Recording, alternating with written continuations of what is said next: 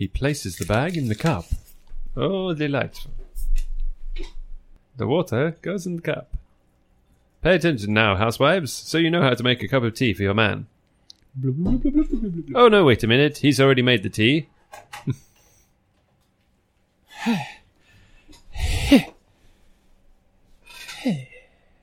Give a fuck. Give a fuck. Clouds. Apples. Biscuits. Religion. Fuck. Fuck. Fuck. Desk. Migration. Films of the 1930s. Spending your money. Shoes. Scented candles.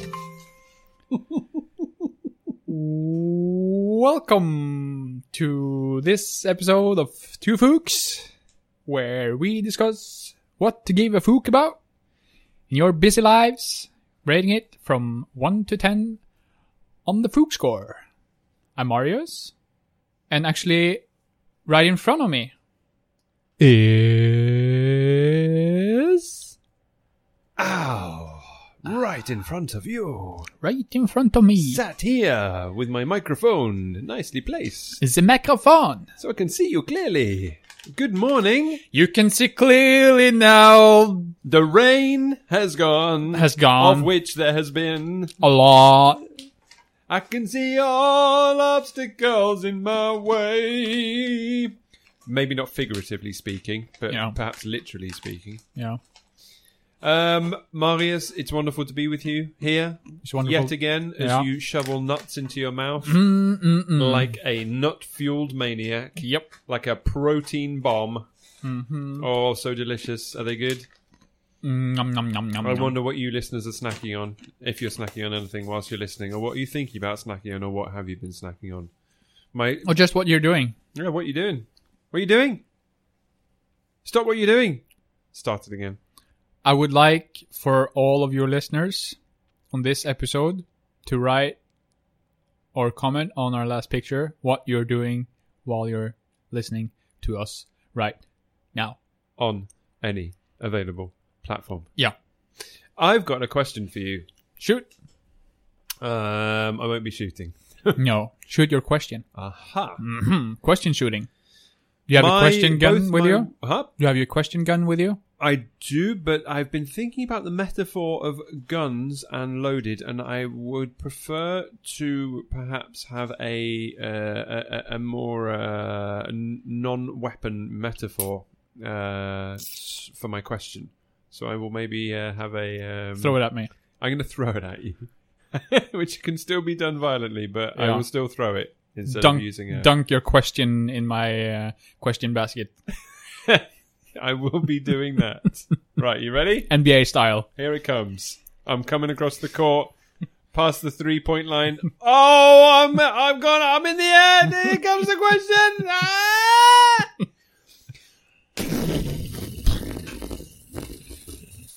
Backboard shatters.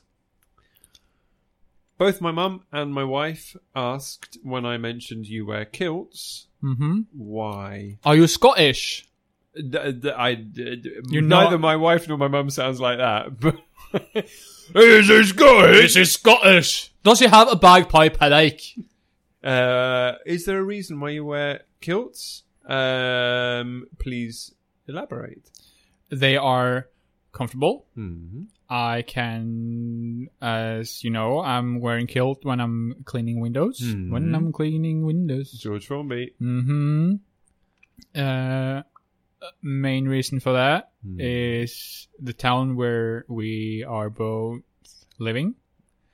There's a lot of people cleaning windows, and I want to stand out. Interesting. That's the only reason. Where did you get the idea for that? You could have had a pink Mohican. You could have worn a bright pink jacket. I don't know why a lot of pink. There's already a guy doing that. Okay. Why didn't... Why the kilt? Where did that specific idea come from? So I used to work with a guy where I come from. We were cleaning windows. When he's cleaning windows. When we were cleaning windows. And he said, oh, when I used to work in Oslo, we had all these work or the carpenter kilts on, Mm. like work clothing kilts. Yeah. Okay. And then I was like, I What, want like, that. instead of trouser or shorts. Yeah, they had like one time they had like 8 or 9 guys all wearing black kilts Okay. from a Swedish company called Blåkläder. Okay. Um, Do kilts exist in the history of Norway or the Nordics? I don't know, actually. I'm not sure. We have to do some Googling and Kilt research. Oi, Google! Did kilts exist in early Nordic countries? it didn't respond to that. Maybe you didn't like my tone. Try one more time.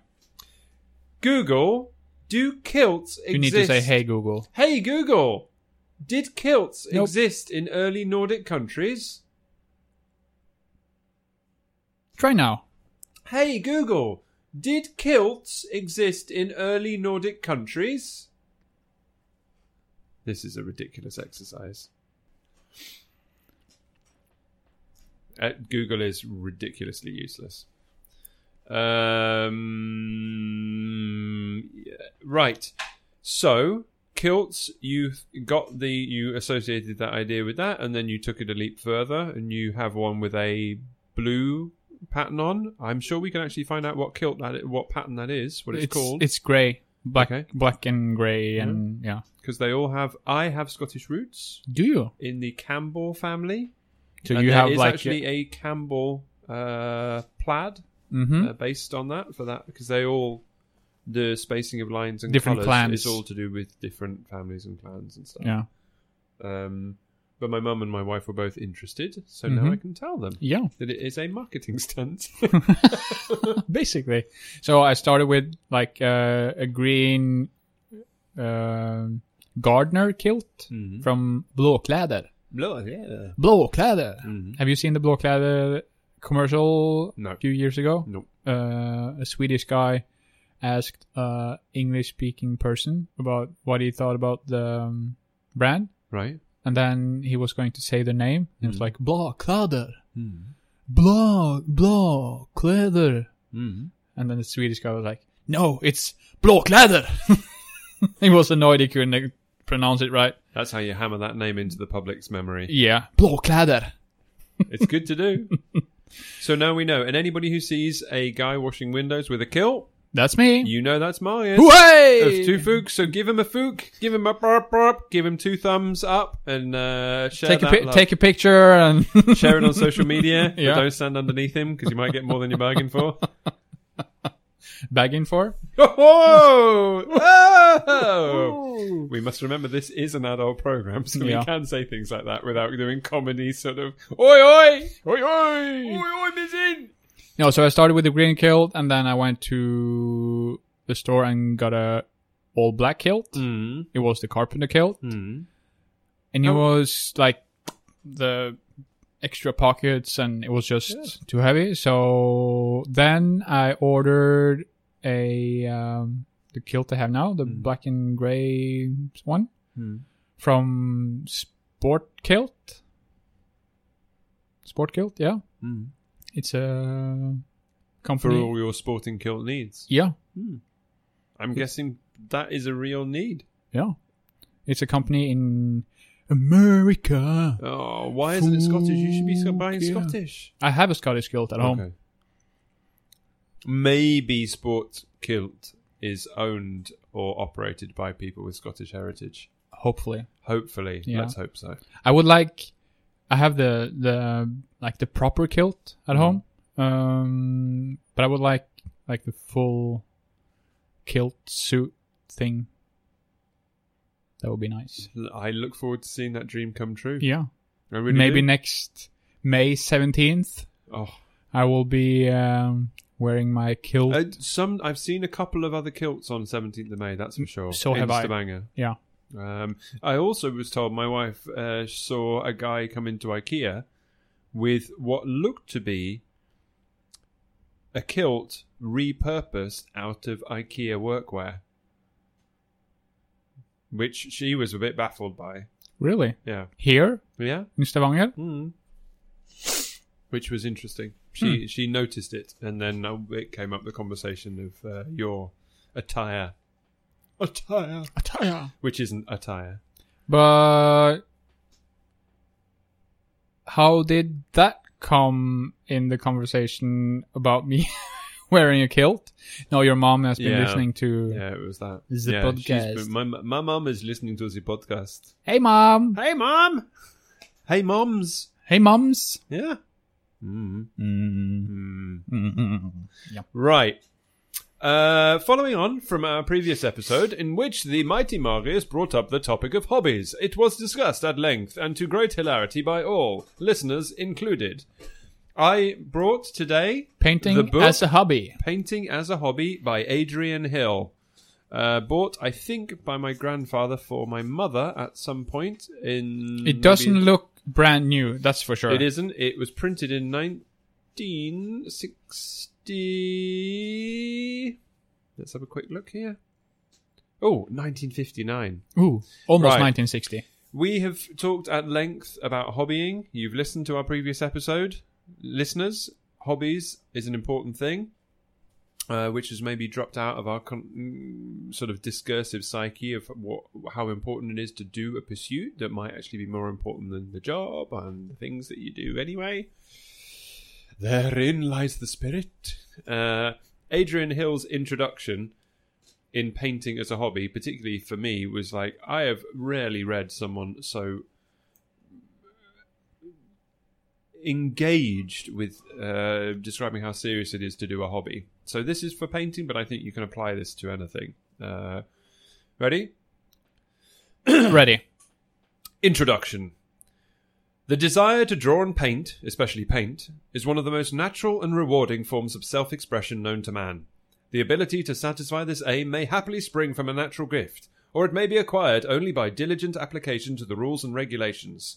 In either case, the enjoyment derived from producing something personal can stand the test of time and can come to the amateur's aid when other recreations fail for lack of a progressive policy. For with painting it is true to say that the more you know, the more there is to learn, and having reached a certain level of proficiency, the greater the ambition to achieve a higher degree of artistic and technical skill. Moreover, the art of painting, being a creative activity, offers continual openings for widening the means of pictorial communication by which what is strongly felt can be stated with greater authority. This in turn encourages and stimulates the spirit of adventure, without which the life of any painted work will wither and die. Oh my goodness. Adrian Hill. If that isn't happening for any hobby you're doing, you're not taking it seriously enough. You should do something else. Yeah. Yeah. It is that serious. Yeah. Oh my goodness me. That makes me, if I'm going to make a mark on a piece of paper or write a word or think about something, that's like, it should be done with such sense of enjoyment and honesty and conviction. Passion. Passion. Pass it on with the passion. Passionnant. And on that note of passing on, I will pass.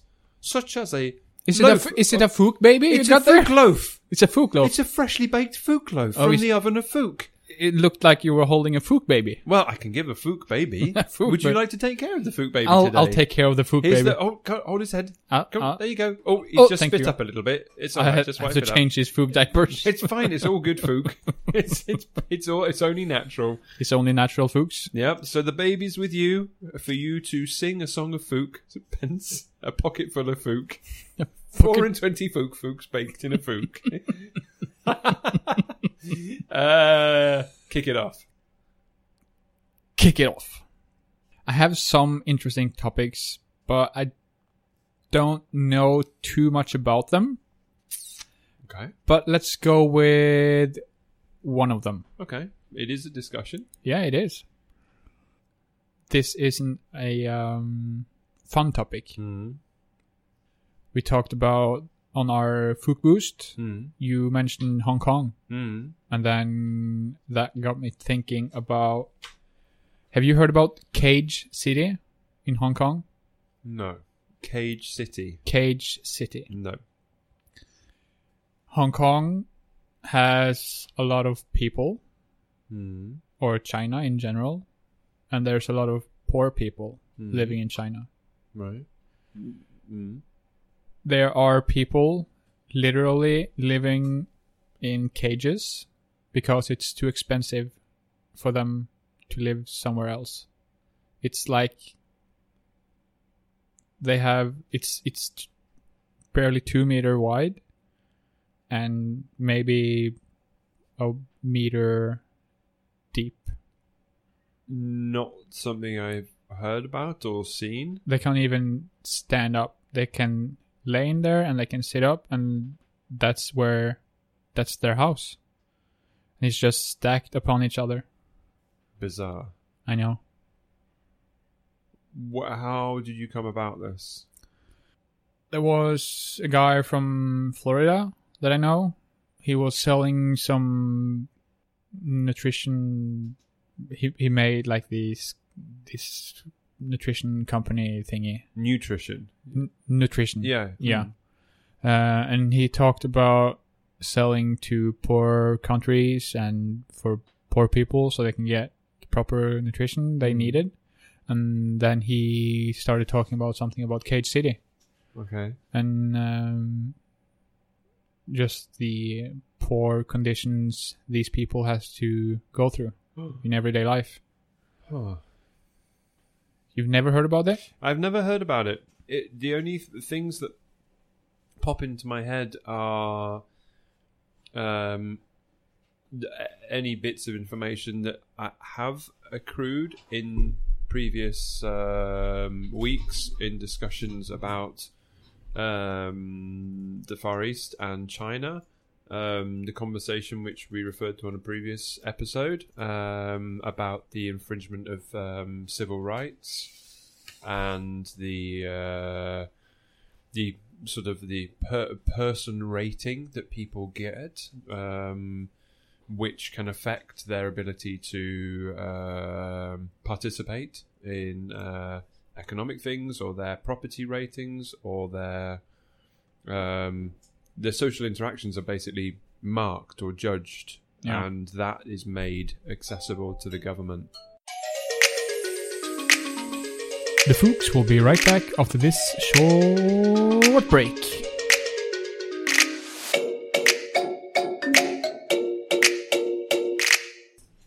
So the social rating degrees, and also thinking about stuff like the population density, like you said, which encourages the culture of the pod hotels where people can sleep in a small space.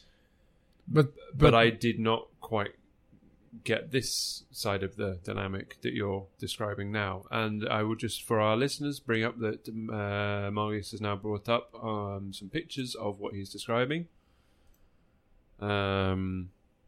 which is, as you would think, suitably alarming. Elder people, sat inside, as you said, cage spaces, with a few personal belongings, and yeah. So what do we do with this? So here's from Daily Mail, an article about it. It says here, Hong Kong's forgotten caged dogs pays about 1,500 Hong Kong yen a year, which is 117 pounds, to live in a city whose small size and high population pushes the rent on even a tiny flat out of the reach of its poorest residents. The poverty-stricken people keep their clothes and photos of loved ones next to filthy blankets in their cages, which measure 6 feet long and between 2.5 feet and 3 feet wide, and are stacked on top of each other. Some of them can't not stretch their legs out straight and are forced to sleep curled up in a ball. Now, I will point out that you're reading that from an article from the Mail, which for any English listeners has a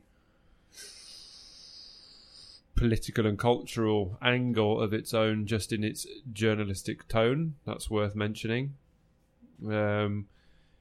But I think this is an interesting dynamic, not just for the topic of this caged city. Is that what you described it as? Cage City, yeah. We can put there's but also, I mean, short documentaries on YouTube. Okay. We can put a link to that in the show notes. I think it also presents an interesting dynamic at least in terms of discussing, or the effort of discussion, in how does one even engage with something like this, both from our Western perspective. Can we understand this? No, not at all. What do we do? How do we tackle? It's an existential matter. It is a matter of it's happening right now. Living, yeah, which is happening right now. The same degree to which we are living here, all people in difficulty or poverty or persecution are living in the same time frame as we are.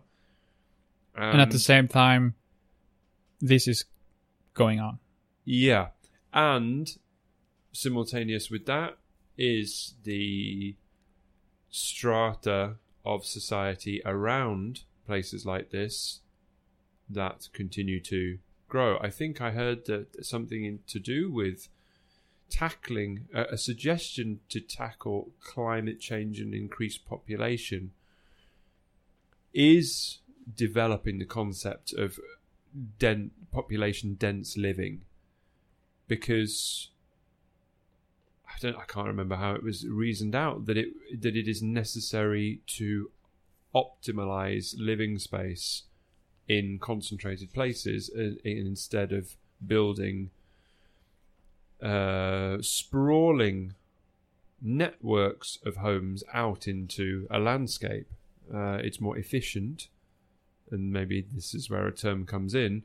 If you look at the precedent for high-rises, for prisons, for hotels, for boarding houses, these are dense population units. Yeah. A prison is not made to be thriving in, and it's also built to be as cost efficient as possible. Yeah. This is like an extreme angle of how these are even people worse. Can live. Yeah, these are even worse than prisons. Absolutely. But it is a civil. It is a part of the society. Yeah. Which essentially then would have far less rights, freedoms, and personal dignity than a prison in the West. True. Yeah. Where there is access to reading material, fresh air, a bed. There's a little bell in my head saying I don't know that for a fact, but because I haven't been in a prison here in Norway to see it as a facility, but from what I understand, I have visited people in jail. Okay. And they have everything they need. Yeah. I mean, there's different levels of securities in like the prison system here, and before, depending on how long you're gonna do your sentence, the last part before you get out, it's like a open prison, they call it, where it's just one building with a lot of rooms, and there's a kitchen where all of the inmates can have all of their food and everything, and there's everything that's normal for a kitchen. Creature comforts that one needs.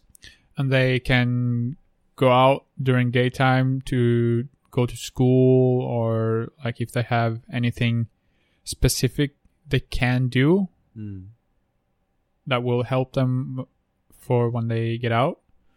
They have a bedroom with, they can have a computer, they can have a TV, they can have or Xbox or PlayStation. They don't have internet, of course, but they can have friends over, and which, at least from a discussing point of view, puts a really weird dynamic on it. Yeah, because that suggests that an individual can willfully, consciously, deliberately break the law and find themselves in a facility that is absolutely comfortable for living.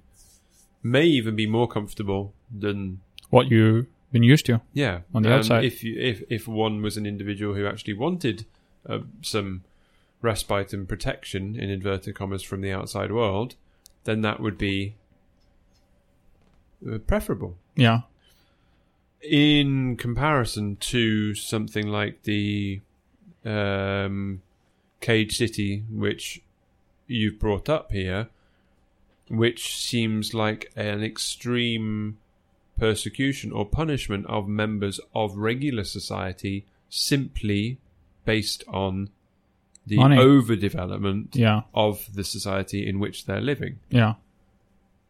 So these are old people who can't work anymore, but they can't afford to live outside these cages. I noticed in when we spoke a little while ago, around the time of the election, or here in Norway. Yeah. One of the cases is, I think, a program to make a lot of the hospital and elderly care facilities more centralized, larger, and cut down on things like home help and smaller doctors' centres around the community, and try and bring them all into bigger facilities. And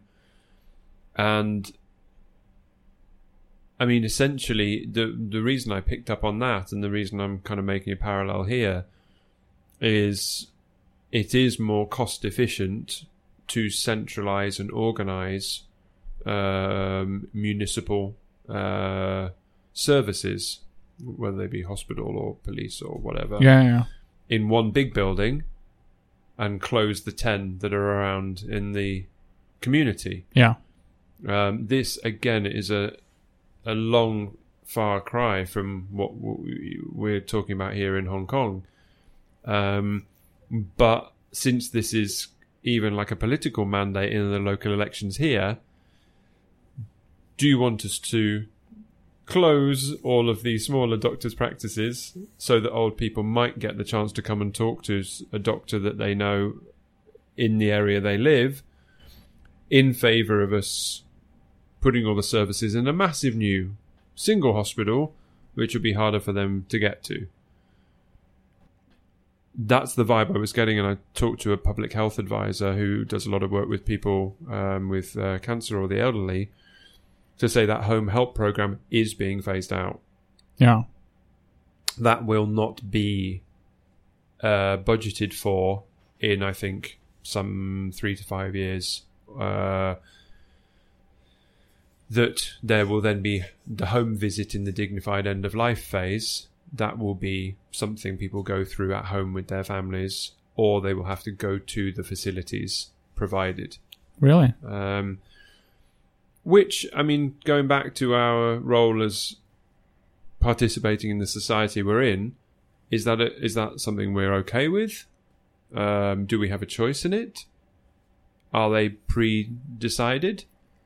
The logical result, at least here, is not as yet something as extreme as what we're seeing in Hong Kong or the Far East or other extremely dense urban populations. But there is that inhuman aspect to this, which is it's undignified. Yeah. And every human being deserves dignity. but that clearly is not the case. No. How do we take this forward as a topic or something that we are able to engage with? What are you gonna do about it, or what are you gonna take away from having brought it up? I just want to address it. So, like, you didn't know this was going on. Exactly. I mean, and at a point, I didn't know that this was going on. Be grateful for what you have, and know that there's people that would do whatever they could to be in your place. Don't take anything for granted, and do research about what's going on in the world. And that refers back to one of our previous conversations about check sources, cross-reference, research. Yeah. Try and find, when I was talking about the magazines, like The Funambulist,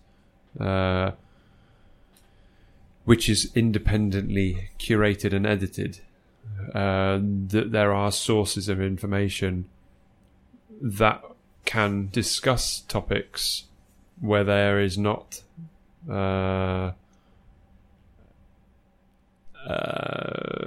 political agenda to the material that one is researching or reading. So I think that's also very important, to try and select some sources and read them and look at them and try and compile some sort of an opinion across them. Because that is, of course, such a tricky thing of us as interested people with the time and the care to be interested, not just us, a lot of people all over the world, that desire to be engaged is often met with material that is it's got an agenda. Yeah. It is very quickly made to propaganda. So I'm going to put this certainly into the other things to do with the East and Hong Kong, which I've been currently reading about or seeing. And I thank you for airing that. Can you possibly have a crack at saying how that is, how we can gauge that in our humble little podcast situation? How do we put a mark on that? There's probably a lot of people living like this, and we can't help all of them.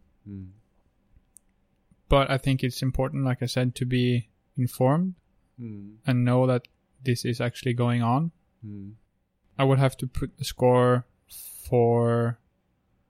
No, but I think it's important, because I mean, if it helps to lighten this up, and also with anybody that's listening, the whole point of bringing this up in the context of our discussions is to get it out there.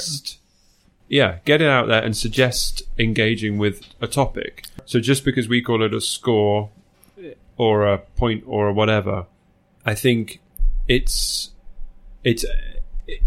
a way to raise awareness, at least with each other and with anybody listening, of things that we didn't know about, or things to a degree which we had not thought about them. Yeah. So this is a poignant, relevant topic, which we can be more informed about. Yeah.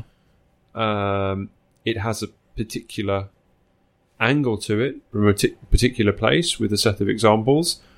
But I think it has a knock-on effect of quality of life, dignity, poverty, urban It development. just shows how far the population has come with, like, the overpopulation in this world, when people have to be living like that. So I would have to say that you should do research about what's going on. I'm like lost for words right now. Yeah, but it was heavy for sure. Yeah. And I think this is an interesting one. We've sort of somehow got on top of or into a topic that is disarming. Yeah. It's shocking. It's surprising. We can engage with it to a degree, but it takes a lot more. It's nothing we can do about it from where we're sitting right now. Other than develop our awareness. Yeah, and inform others Yeah. that this is actually going on. So we will just have to put some YouTube links in the show notes and some articles about it, and you can read more about it if you find this kind of interesting, if that's the right word for it. And yeah, I would rate this at a 9. But I want to I don't want to just leave a number for it either. I'm going to say similar sentiments, and I'm going to just say in the relation of this situation, I'm going to put an 8 on it. Yeah. I think it's hugely relevant. I think it warrants more research. You've heightened my awareness. I am aware of the situation. I'm also aware of my lack of knowledge around it, but it does add into some of other factors, as I said, that I've been aware of about. That was like 4 awares in one sentence.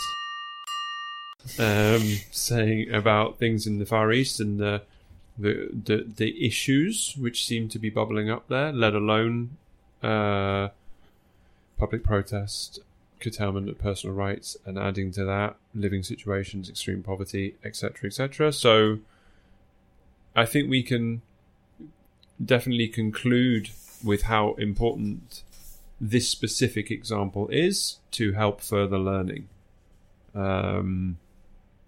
And thanks for bringing it up, because that was I like the fact that you just hopped onto it. I just wanted to yourself to kind of bring that up. Yeah, I just wanted to bring it up, and because it's sad to know that this is actually going on, but I also think it's important to inform. Well, I mean that I'm going to use this as a bit of a way to transition into my topic, which I think is what I'm going to choose for today, and that is there's no point sort of almost being disarmed by a difficult or unknown topic or area that one comes into contact with. It's not something we can be sort of apologetic for if there's things that one doesn't know about. Yeah. But I also think that there is some degree of self-awareness with what we are as human beings and what we carry around with us, that we do know, I mean, not too deep below our everyday to-day thoughts, that there are extreme injustices being carried out, terrible human living situations, persecutions of all types of people and ages of people. And that is happening all the time. All the time. Without us being even aware of it. And I think therein lies one of the points here. Is that without our being aware of it, I think we have a automatic sense of almost guilt, of like, oh, I should have already known, or I can't do anything, or I don't feel I can understand it. Just engaging with the topic and being stable and sort of strong enough to try and engage and research a little, or look or think, is going to be a valuable part of your part of living that, as you said on a previous occasion, will make you a more humble person. Humble? Yeah, that's kind of what I was aiming for. A humble person in the situation you're living in. And that's where I'm going to kind of lead a little bit into a topic that does touch us specifically, but it also affects everybody. But I'm interested maybe to just discuss it a little bit. As to how we tackle it, because it's certainly something we are either aware of or in contact with, and that is stress. And leading on from what you said about that, being humble and being a member of society where you can be doing what you feel is good and right, I also feel that I don't think that contains roots of stress necessarily. I think a lot of the causes and roots of stress that a lot of people are carrying around have to do with almost concealing or holding down what might be those more honest thoughts or concerns. And I don't know, I think our general everyday work-life balance situations, that's what's stressing us out. Yeah. And I think they actually are like glass houses for stress. Yeah, 100%. And by bringing up topics like the cage city, that will probably kind of put yourself in another, or that will help put your life in perspective, thinking, why am I stressing about work or not being able to whatever? That will, like I said, be more humble. If you're more humble, you don't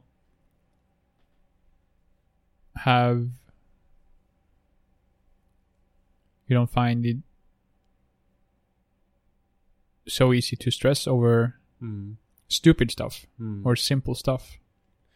And I absolutely agree. The thing that I'm aware of, perhaps in that dynamic, is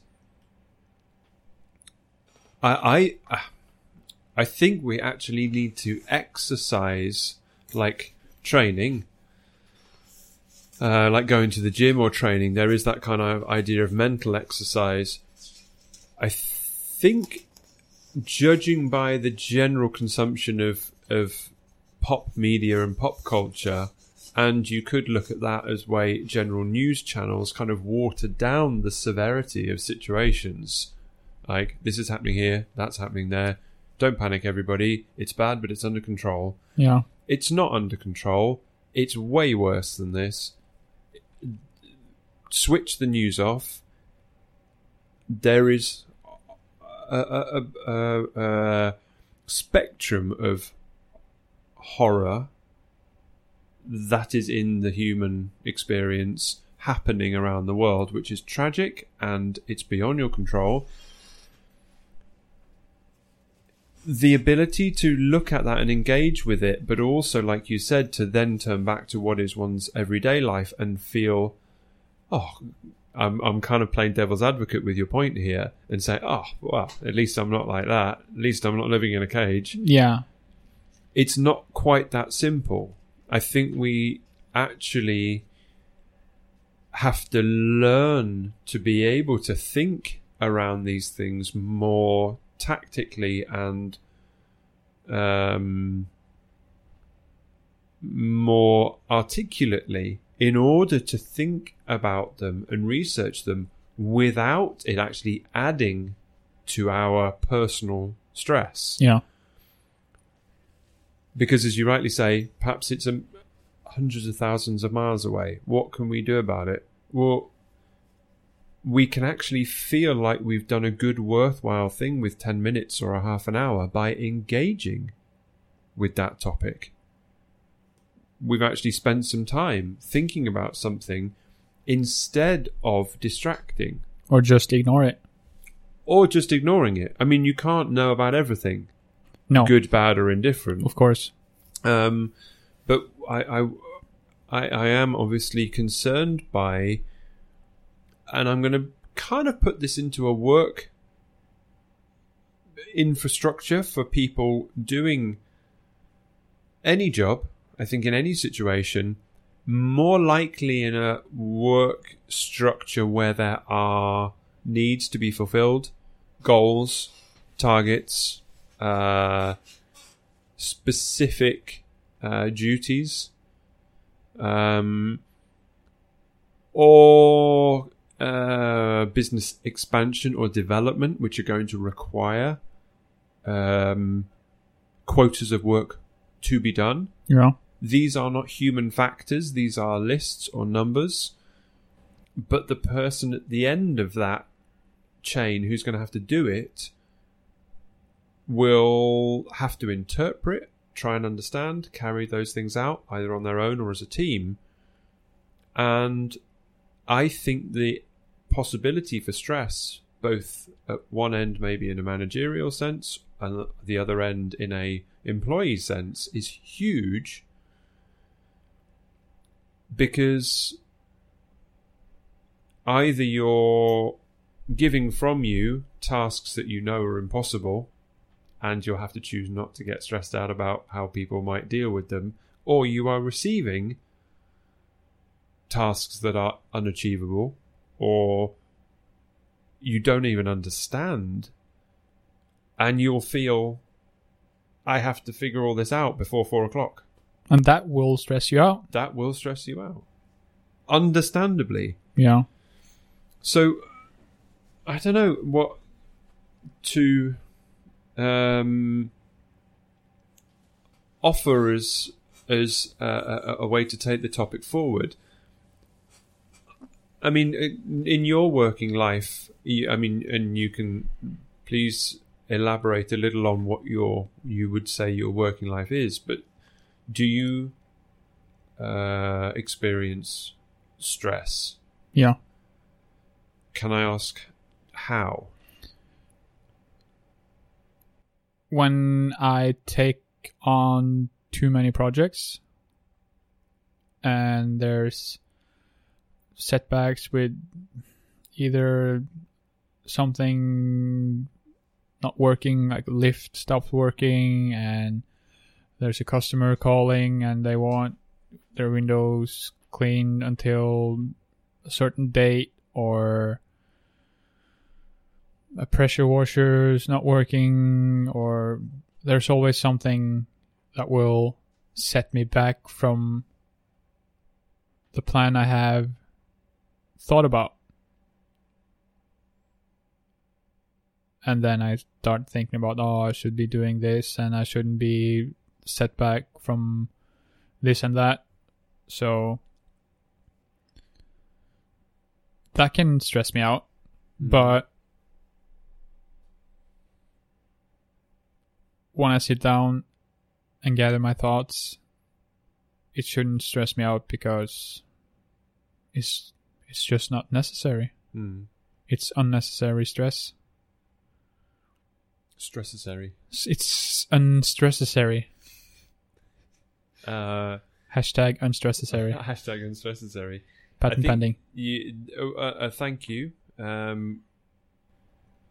I think it's interesting because someone might look at what you do and say, oh, he does what he wants when he wants. He can do that job there and that job there. And no, it's not like that. No. Right? So, but at least from the perspective of like an artist, not like an artist, as an artist. Yeah. You have deadlines as well. There's deadlines.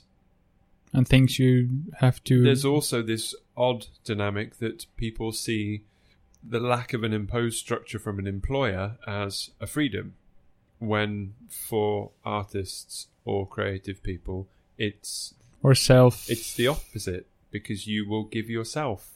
Yeah, but self-employed framework. people as well will have this. You will impose structure. You are naturally a person who wishes to impose structure on a period of time or a situation. You don't need someone else to do it for you. No. So my stress factors will come from where I have imposed a structure for myself, and I will have to interpret an imposed structure in a work environment. Yeah. And I will have to somehow make the two of those work accordingly. Which that is tough. One thing that I do wonder about, putting it in context with our previous topic and some of the topics we talked before about on Two Fuchs, the bigger picture. Yeah. I would really like to think that something that helps relieve stress,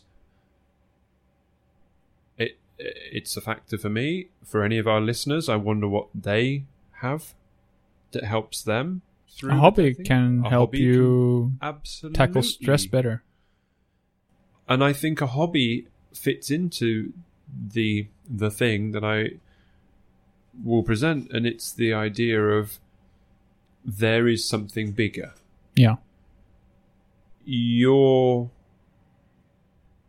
experiencing of life is something bigger than what that stressful factor causes. Yeah. I'm very aware that if it comes down to financial factors which are causing stress, there's not going to be any way to get around that. Those are going to be realities. But it almost feels like the blame there is a lot of the situations that get one into financial troubles or difficulties, which often are out of our control. Yeah. With mortgages or repayments or borrowings or debts or unexpected... Yeah, but this is unexpected bills that come out of nowhere when you'd budgeted right. Yeah. And then something comes and knocks the feet from under your month. And then you don't have an emergency fund where you can stay out of that trap. Yeah. So I think that's and these are going to be stress factors. I would like to think that prior to those things happening, we can prioritize, as you said, the hobby, the appreciation of the simpler things, the focus on what our life gives us outside of those strictures. And how lucky are we to live where we are living? Oh, I think this is a big topic, and maybe one that in the Western world, I know that some people carry this as well in Europe and Western Europe, is a sense of guilt as well that we as developed countries have essentially in our comfort and what is it, ratings of living standard or whatever.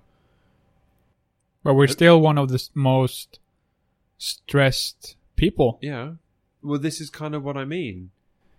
Those factors inadvertently, because they take one out of the supposed harder physical, environmental ways of living a life, the comfort or the stable work-home urban life balance suddenly brings up all of these things that as human beings are imposed and not actually that normal for our varying states of mind. And True. then suddenly comes The stress. stress. And then instead of our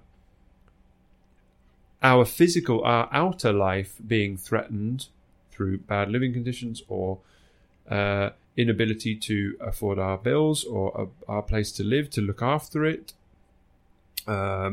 or a work or a job or whatever, then the mental part of our lives begins attacking itself, begins pressuring itself, putting itself into sections, and essentially will attack life from the other end. Yeah.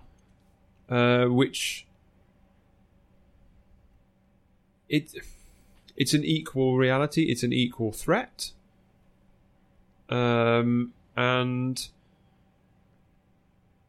it's something very real that we are living with. So by bringing up the idea of stress or the topic of stress to care about, I think if we can discuss it and we can potter through and say, yep, but okay, I have a hobby, I have a way of dealing with this, great. The person sat across from you might not. No. The person you're working with, your colleague, might not. He might just be stressed all the time because he doesn't have anything to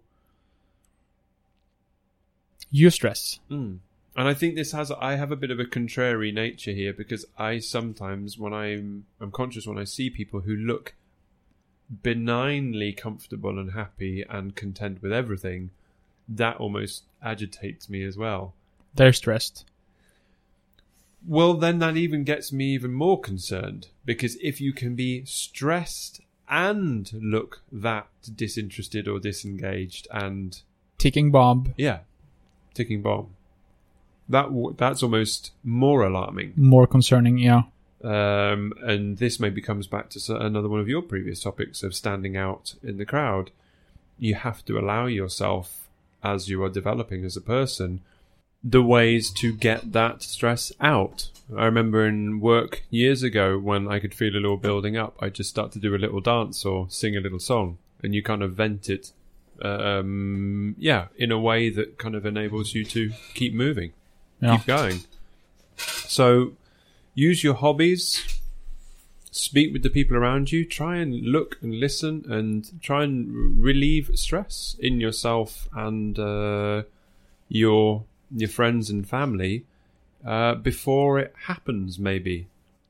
Before you get burned out. Yeah, because it's a lot harder to undo the damage once it starts to impact.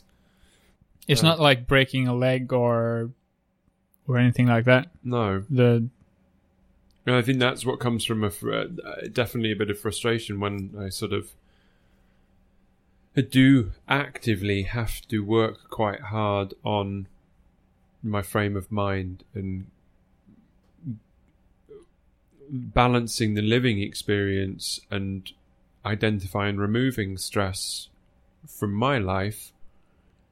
Then you feel often so helpless when you see someone else struggling. Have you been really stressed out? In my life, have I ever been? Yeah. Oh, yeah. Yeah. There's been, a very specific, 2 or 3 proper meltdowns from stress. And it's been because the accumulating factors have become overwhelming. Yeah. So I think I have concluded that the only way to meet whatever unknowns will come is to strengthen my own way of going about living. Yeah.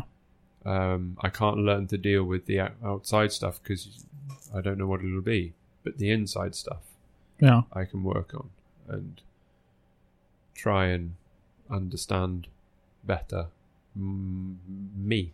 Yeah. Because that's all that in the long run is going to be important. Know your own limits. Yeah, Yeah. it's only my life. What did you say? You commented on a picture of me scratching my chin, and you said, "Contemplating life." And Life I is said, contemplating I think you. life is contemplating me. Yeah. I am an expression of life, and that perspective helps me greatly. I'm a part of all of this, but that's easier said than done when you're going through a stressful time for any reason. So, anybody out there with stress, we hope that there are ways that you will suddenly think of which will relieve that some way. And if you're not stressed, Good on do you. those things anyway, Yeah. because that's probably why. Don't stop doing it because you don't feel stressed. Yeah, right. How do we rate stress? Do we say, "Hey, stress, get Hook out of you!" here, sling your hook," or do we rate it highly as a flashing warning? It doesn't help saying, "Oh no, I'm stressed. I've got stressed." I mean, it needs to be handled as calmly as possible, Yeah. ironically. Be aware of it, but don't. Don't let it get on top of you Yeah. like a big bear. Bear of stress. I wonder if bears get stressed. They seem. Look for the bare necessities, the simple bare necessities. Forget About your worries and your strife. Yeah. Stress. Yeah, good point. Yeah. Everything will experience frustration with not being able to develop in the way it feels or not being able to control the situation. But I think all the rest of the species just go, screw it. Yeah. I'll try tomorrow. They have not had imposed upon them by themselves or their surrounding situation the expectation. Animals are living more out of instinct while we are. Barely living without instinct. Yeah, right? But where's the opportunity to live out of instinct in a urbanized, busy, everyday life population situation? I mean, It's impossible. yeah, you're essentially not robbed of the chance to live out of instinct, but you're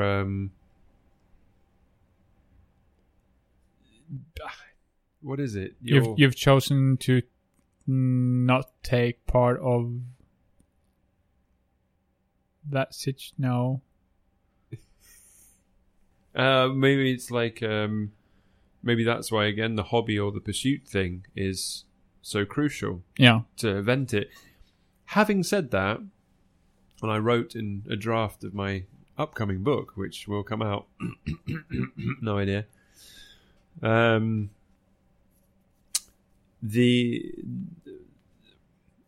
To flip your perspective on what you do often can help quite a lot, and the stressful situation at work, and then you deal with that by going skydiving or base jumping. If you can see the stress inherent in what you do as a challenge or something, a thrill to embrace, often that's how people who are successful get on top of it, because they see that the work environment or the challenge of a situation is to be embraced.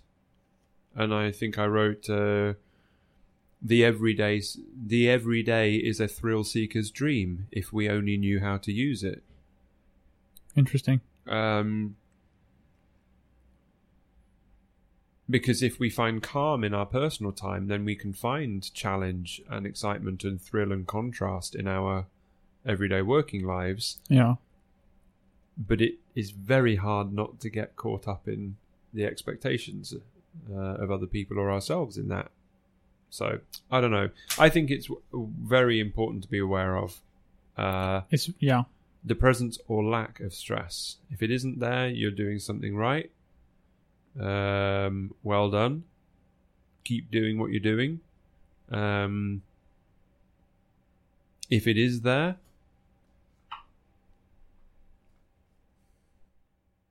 address it and try to do something about it. yeah, I think that's a very good point. You really hit the Don't nail on all the head. you Address it. Yeah, you can't just let it. You can't think you can just work your way through it or just overlook it. Mm. It won't go away by itself. Wise words, Mr. Marius. Wise topic. Do we rate it? We're gonna have to rate it. We have to rate it. Put a rate on the grate, mate.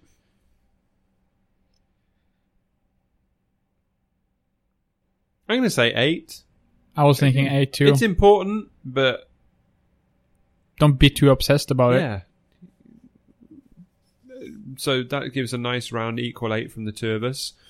What at this point would be your value item Pooh. of the episode? Pooh. Oh, didn't see that coming, did you? Pooh. A hammock. Pooh. You did see it coming, and you were Pooh, swinging pooh. happily in the wind. A hammock. Hammock. Nice. Get a hammock. Find 2 trees or whatever. 2 fooks. To swing between. Ask them if you can hold the rope for you. Fine to do in that situation, not Yeah. in other situations. Yeah. Get a hammock. Swing away. Lay in it. That's nice. Look up. In the sky. Oh, I would say my life has lacked hammocking, for sure. I have not hammocked enough. One cannot hammock too much. Or something. Or something that, as a wise man once said, Yeah. One cannot hammock too much. my son. My son. My son. Danielson. Hi. I am going to insert a bonus experience. Ooh. Oh, in this moment, which is not my added value item, but Your backpack. in the scheme of generous exchange of nice things, I brought something for you today. It's a gift. And in the theme of lovely, tasty things which are also hot, it's something lovely and tasty which is hot. Close your eyes. Put your hands out. Come on, hands out, hands out, hands out, hands out. Oh, I'm putting something in your hands. It's still without looking. It's a can. Yeah, A tin can. yeah, With a plastic lid on it. yeah, Should I open my eyes? yeah. I'm so scared. Nori wasabi coated peanuts. Whoopity-doo. That's spicy nuts. Cool peanut nori was. Oh, it's the seaweed thingy on it. It's that and wasabi. Wasabi. Yeah. So that is another delicious item from the ever excellent green peas on Lokavean, which is a super good place. What's my value item this week? I tell you what my value item is. Having spent a lot of time, obviously, focusing on reading of magazines and educating myself in the best way I can see fit in my life situation, I've also stumbled upon some great YouTube resources. One which is called Perspectiva. Some great long interviews, discussions. No nonsense, kind of like an episode of Two Fooks, just filmed between... Which will be It will come. It will come. filmed eventually. It will come. When we reach episode 30. Interesting. Yeah. 35. Or 30. We'll when see. you're 35. Yeah. So a long time. Long time. But yeah, treating There's always the risk of digital time feeling like it's not time well spent because there's the distraction factor. But I think with a good interview, a good long talk filmed and edited, not in a fancy way, I think you can really engage with some good topics.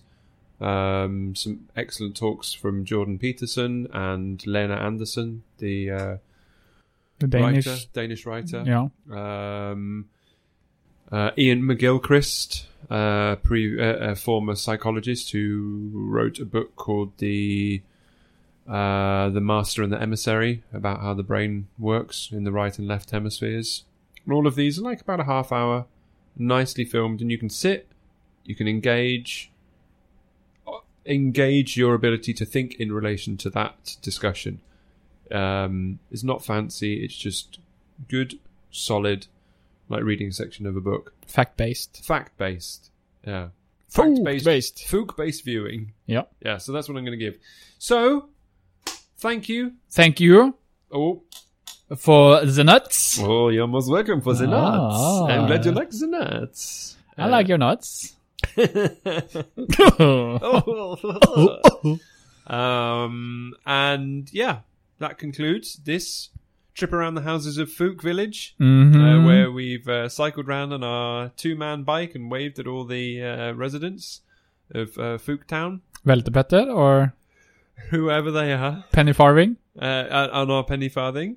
And we're just going to ride on out of town, down to the lake, put up our hammock and swing away until next time. Eat some nori wasabi nuts. And as our parting gift, written on the back of our little bicycle, is written Instagram, 2 Fooks, Facebook, 2 Fooks with 3 O's, and info at 2fooks.com. Ooh, we got it right. For anybody who wants to write an email. Ooh. Thank you, Marius. Thank you, Al. See Thank you, again next listeners, for taking your time to listen to our voices.